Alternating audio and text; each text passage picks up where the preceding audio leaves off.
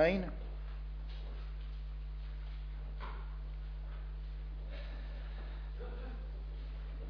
I said, now let me watch my ways and keep my tongue from sin.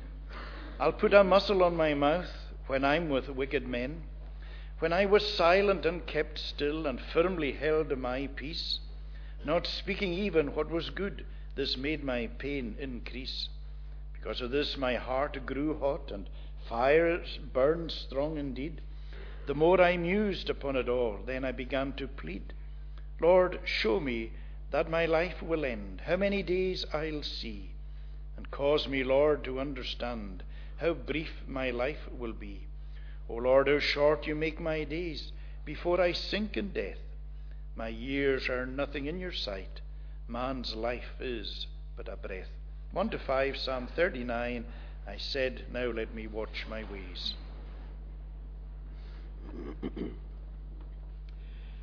I said, now let me watch my ways and keep my tongue from sin. I'll put a muzzle on my mouth while I'm with wicked men. When I was silent and kept still and firmly held my peace, not speaking even what was good, this made my pain increase.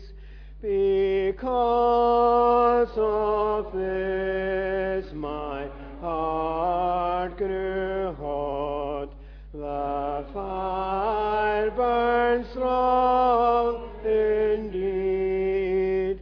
The more I mused upon it all, then I began to plead.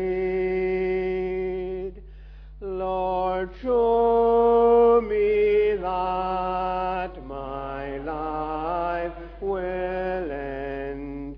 How many days I'll see, and cause me, Lord, to understand how brief my life will be. O Lord, how short you make my days before I sink in death. My years are nothing in your sight. Man's life is but a breath.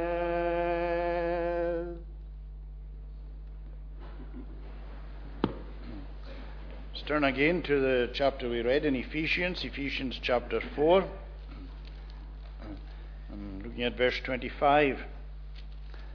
Therefore, having put away falsehood, let each one of you speak the truth with his neighbour, for we are members one of another. Having put away falsehood, let each one of you speak the truth. The day you become a Christian, things change. It's not just that the burden of guilt and the burden that sin brings into our lives is lifted, and that we are now accepted by God, that we have a great sense of belonging to God and freedom with God. We don't feel like running away from God. We're wanting to run to God. All that happens when we become a Christian. But more than that happens because we begin to change as a person. Yes, we're still the same person, same personality. We still have many of the characteristics and the unique characters that we are. Everybody's different. But as time goes on, more and more of the influence of Jesus Christ ought to become evident within our lives. People should notice. You know, it's one of the things, actually, when a person becomes a Christian, that they can't hide. Even if they try to, you can't hide the fact that you become a Christian. People notice. Even if you're trying not, you say, I'm not just, because sometimes people who've said this before, but people who lack assurance and they're not absolutely sure whether they've come to faith in Jesus Christ, and that they're so wanting to, and they're still seeking it, but they have come, but maybe don't know it themselves. The thing is that they haven't said a word to anybody, but people notice. And when the time comes when they do tell somebody, people say, oh yes, we saw that. Because you cannot hide the work of God that goes on within a person's heart. Because people's lives change. And they change in order to resemble Jesus more and more. So this is one of the things that marks out the Christian.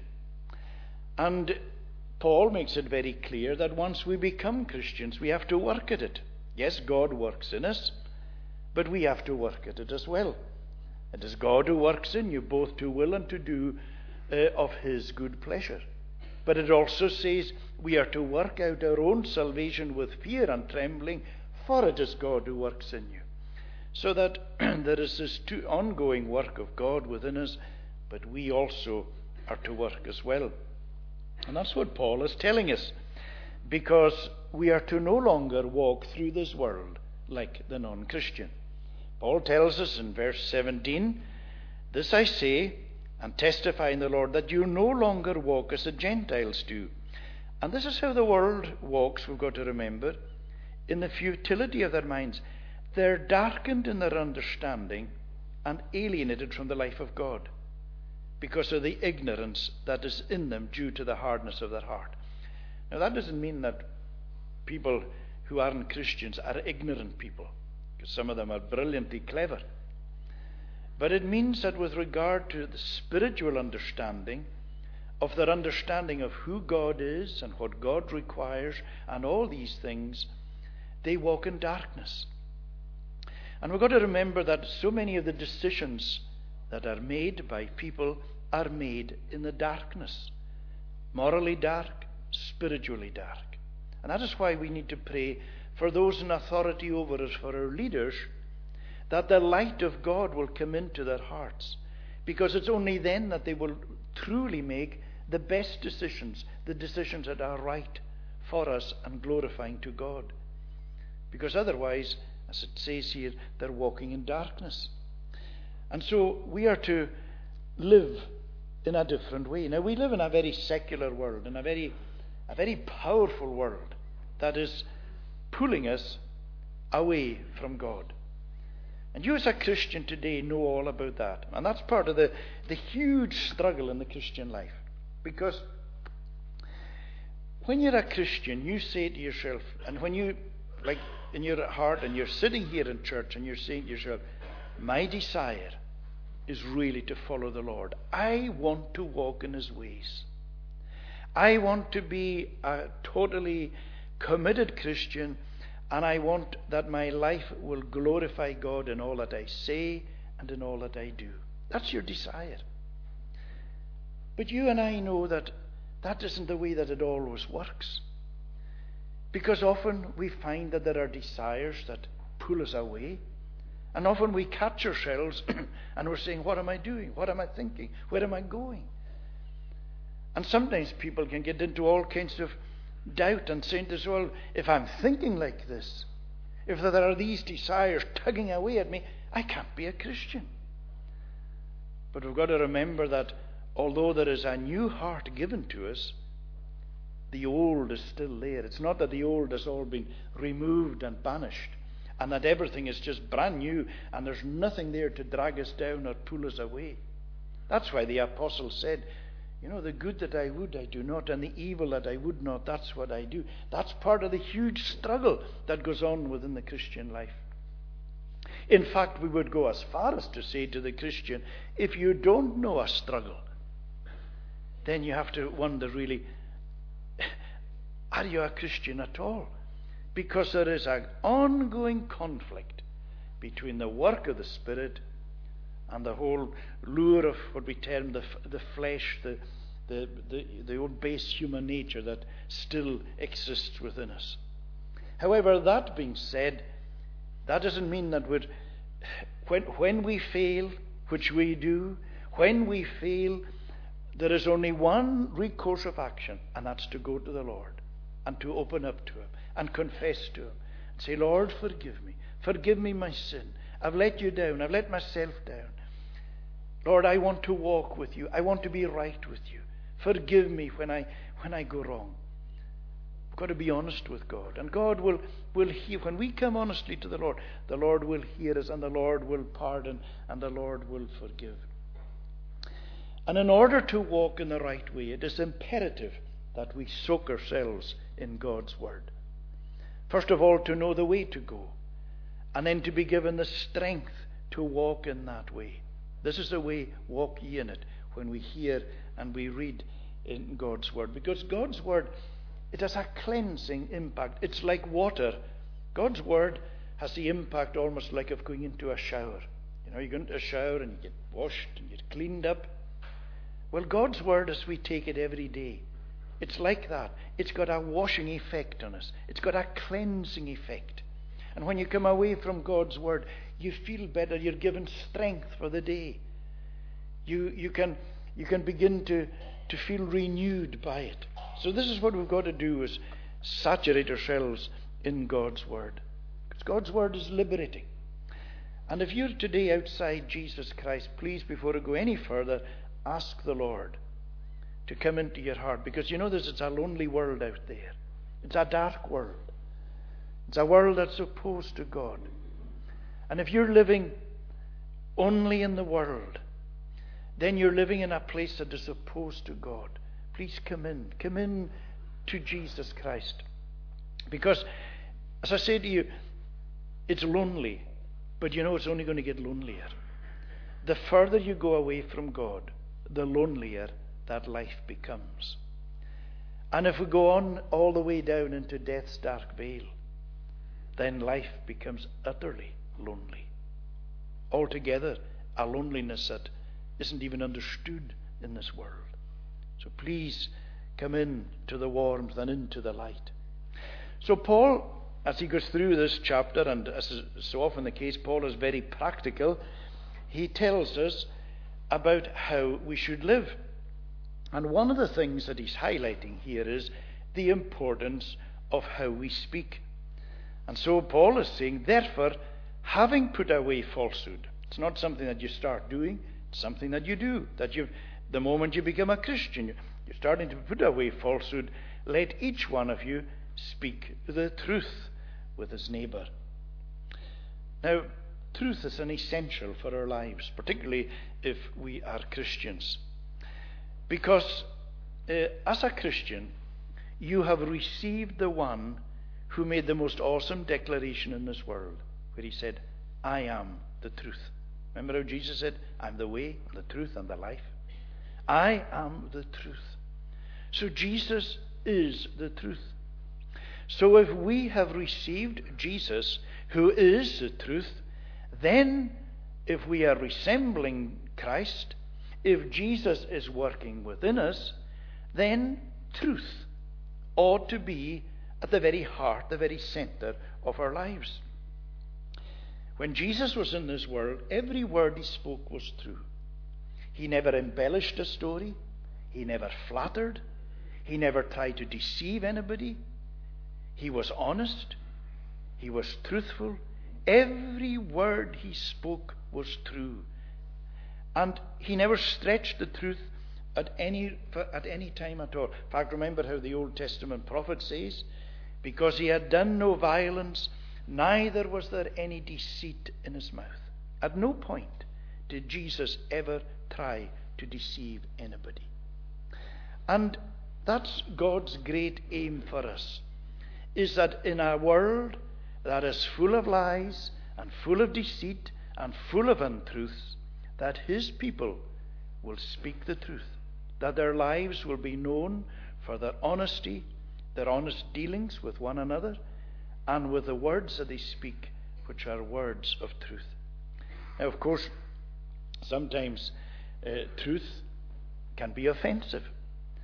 And there was no doubt that even the gospel truth is offensive to many people. But truth is absolutely essential. We sang in Psalm 101, Psalm David wrote, and David, who was God's representative here in this world, spoke about, and we've got to remember that whatever David, as God's representative here, is only reflecting what God is actually giving to him and saying to him, says in Psalm 101 and verse 7, no one who practices deceit shall dwell in my house.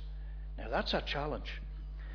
Now when we talk about practice, it means that's what we're doing all the time. It's not like a one-off. When we practice something, it becomes a habit of our life.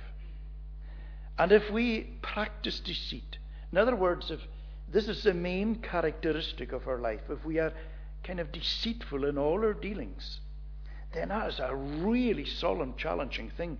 Because David, who was God's representative, he said, no one who practices deceit shall dwell in my house. They're out. And when we apply that to what God is saying, remember if Psalm 23 says, goodness and mercy all my life shall surely follow me, and in God's house forevermore my dwelling place shall be. But then you have to say, your dwelling place, not if you practice, not if your life is a life that is given over to deceit. You see, it's challenging. Because God hates lies. Deceit and lie are an abomination to him. And so this is something that God's judgment comes upon.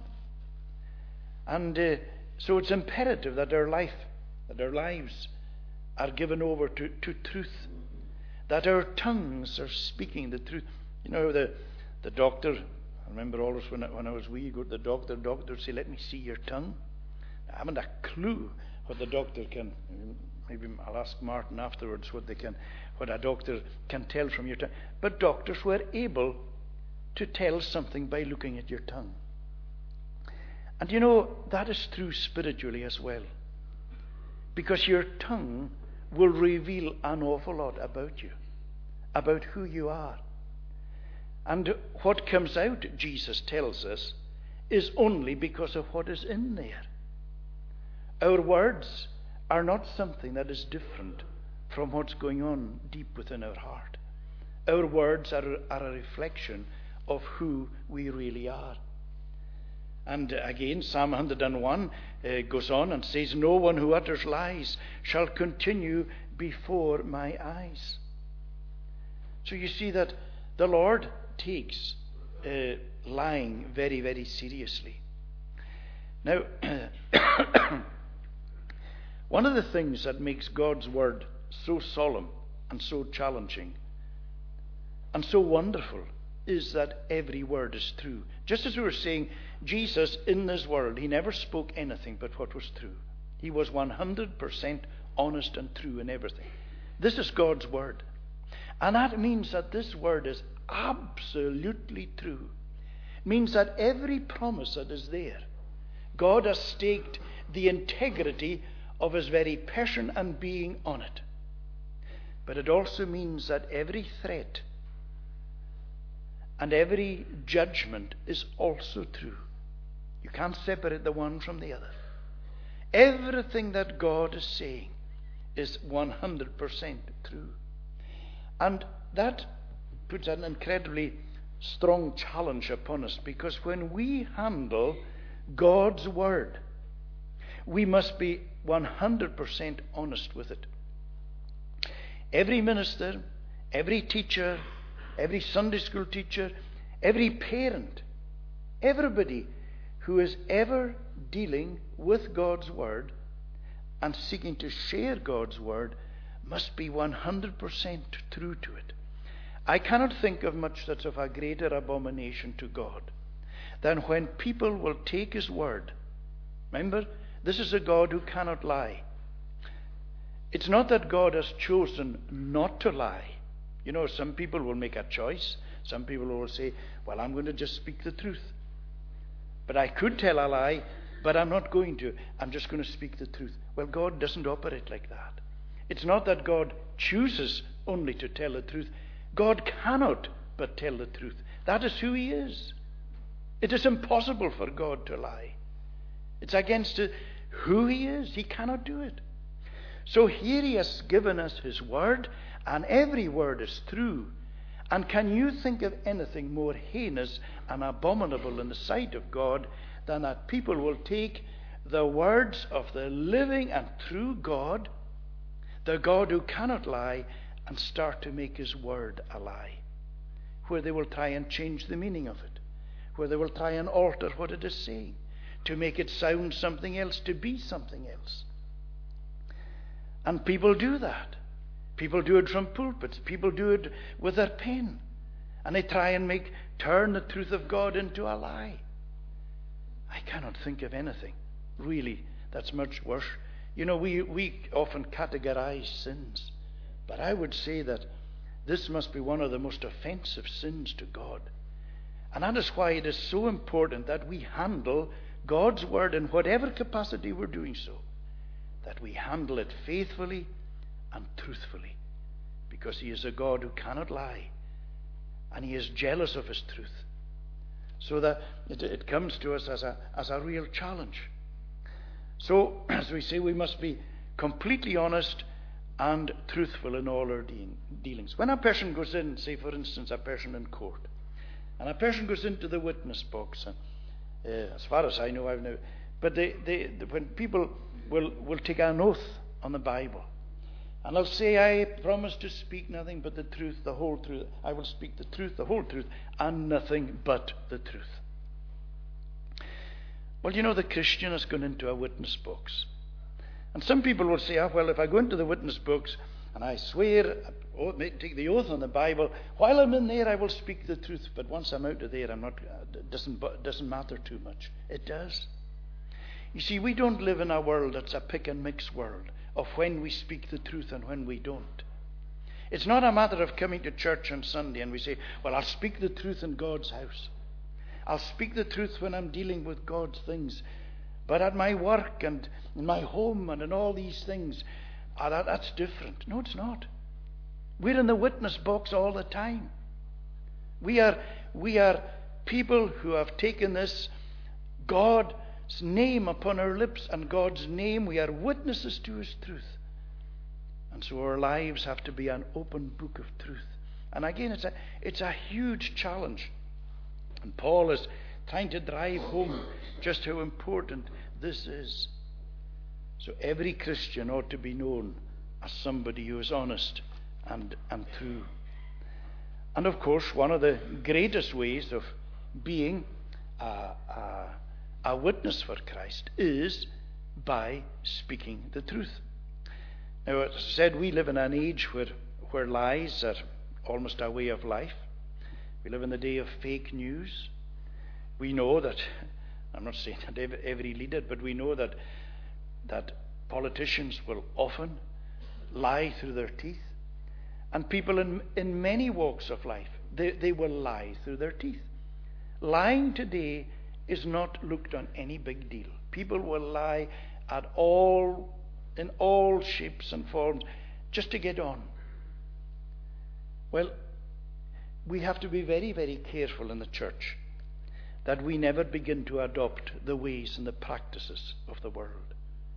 And we have to always guard that deceit never becomes part of the way of the church, where we begin to adopt, and it's always so easy to begin to adopt the world's ways, the world's practices, just a little of it, allowing a little to filter in. Because the moment that we allow deceit, the moment that we begin to operate within the church by sort of changing the truth a wee bit, by trying to deceive people within the church, whether it's at the level of courts or at the level of committees or at the level of anything within the church, we have to be absolutely honest in all our dealings in every way, or else God will judge us. Because this is where judgment begins. Judgment begins in the house of God. And we've also got to remember, where do lies come from? Lies come from hell. Because we're told that the devil, Satan, is the father of lies. So, if we're a liar, who are we imitating? Well, we're not imitating Christ. The Bible tells us to be imitators of Christ. And if we're imitators of Jesus, we will seek to speak the truth. Imitators of Satan speak lies. That's what Satan does right from the very beginning. We're told that he's been a liar from the start. When he came to Eve in the Garden of Eden, he came with lies, and he came with the truth twisted. He gave a wee bit of the truth, but he twisted it just sufficiently to put her off guard. And you see, this is what God is saying. You mustn't do that. You have to be absolutely faithful and true. And how thankful that we are, that we live knowing that our God is true. You know, there's a lot of people today have no idea what truth is. It's a question. Pilate asked the question, what is truth? Well, people today are asking that. People think there are no absolutes. And they don't believe that there is such a thing as absolute truth. Well, there is. Pilate asked that question. And that question is answered in Jesus. What is truth? Go and look at Jesus. Jesus is truth personified.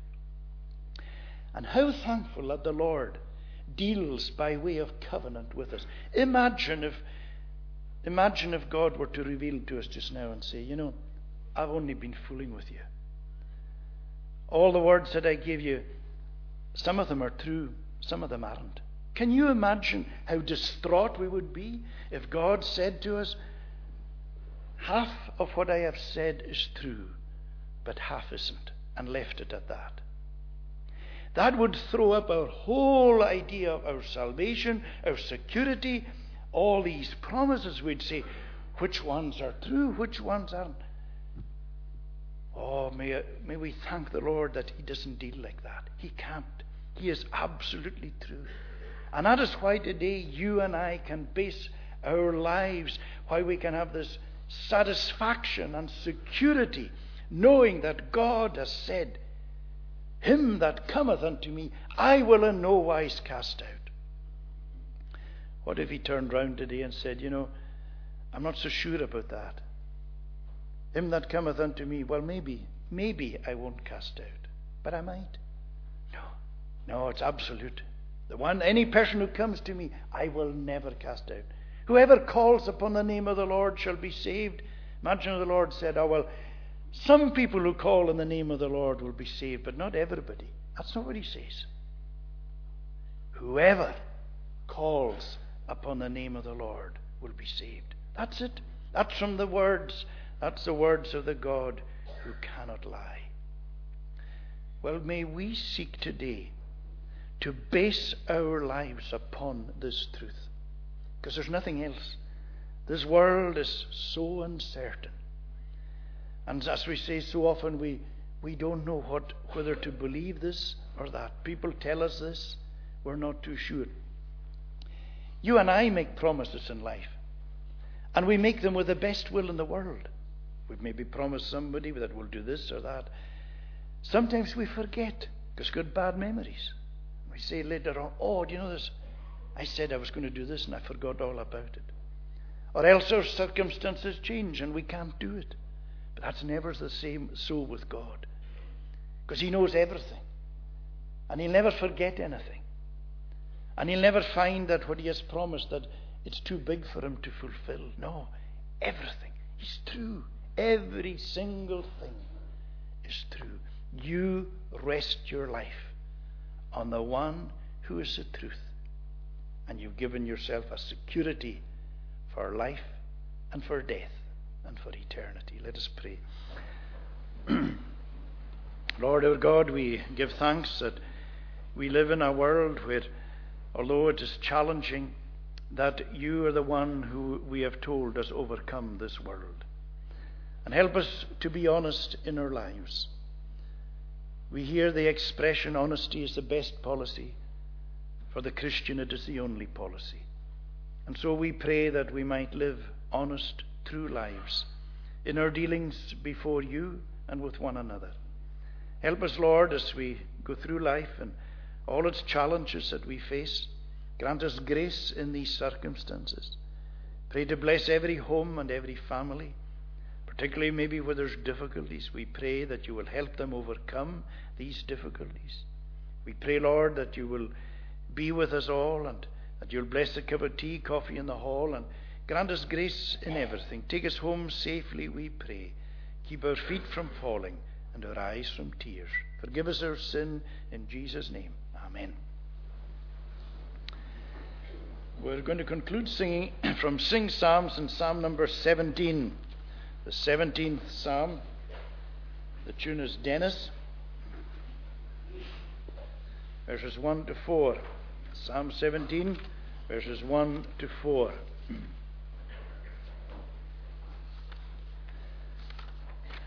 It's on page 17. Lord, hear my righteous plea, and listen to my cry. It does not arise deceitfully, or come from lips that lie. Declare me innocent, and vindicate my name. Lord, may your eyes see what is right, and free me from all blame. Though you examine me, and probe my heart and mind, and though you test me in the night, yet in nothing you will find. I said I will not sin in anything I say. From those who practice violence, I have kept far away. The tune is Dennis, Lord, hear my righteous plea. Lord, hear my righteous plea, and listen to my cry. It does not rise deceitfully, or come from lips that lie. Declare me innocent, vindicate my name. Lord, may your eye see what is right, and free me from all blame. Though you examine me and probe my heart and mind, and though you test me in the night, yet nothing you find. I said I will not sin in anything I say. From those who practice violence, I have kept far away. Now may the grace, mercy, and peace of God the Father, Son, and Holy Spirit rest and abide upon each one of you now and forevermore. Amen.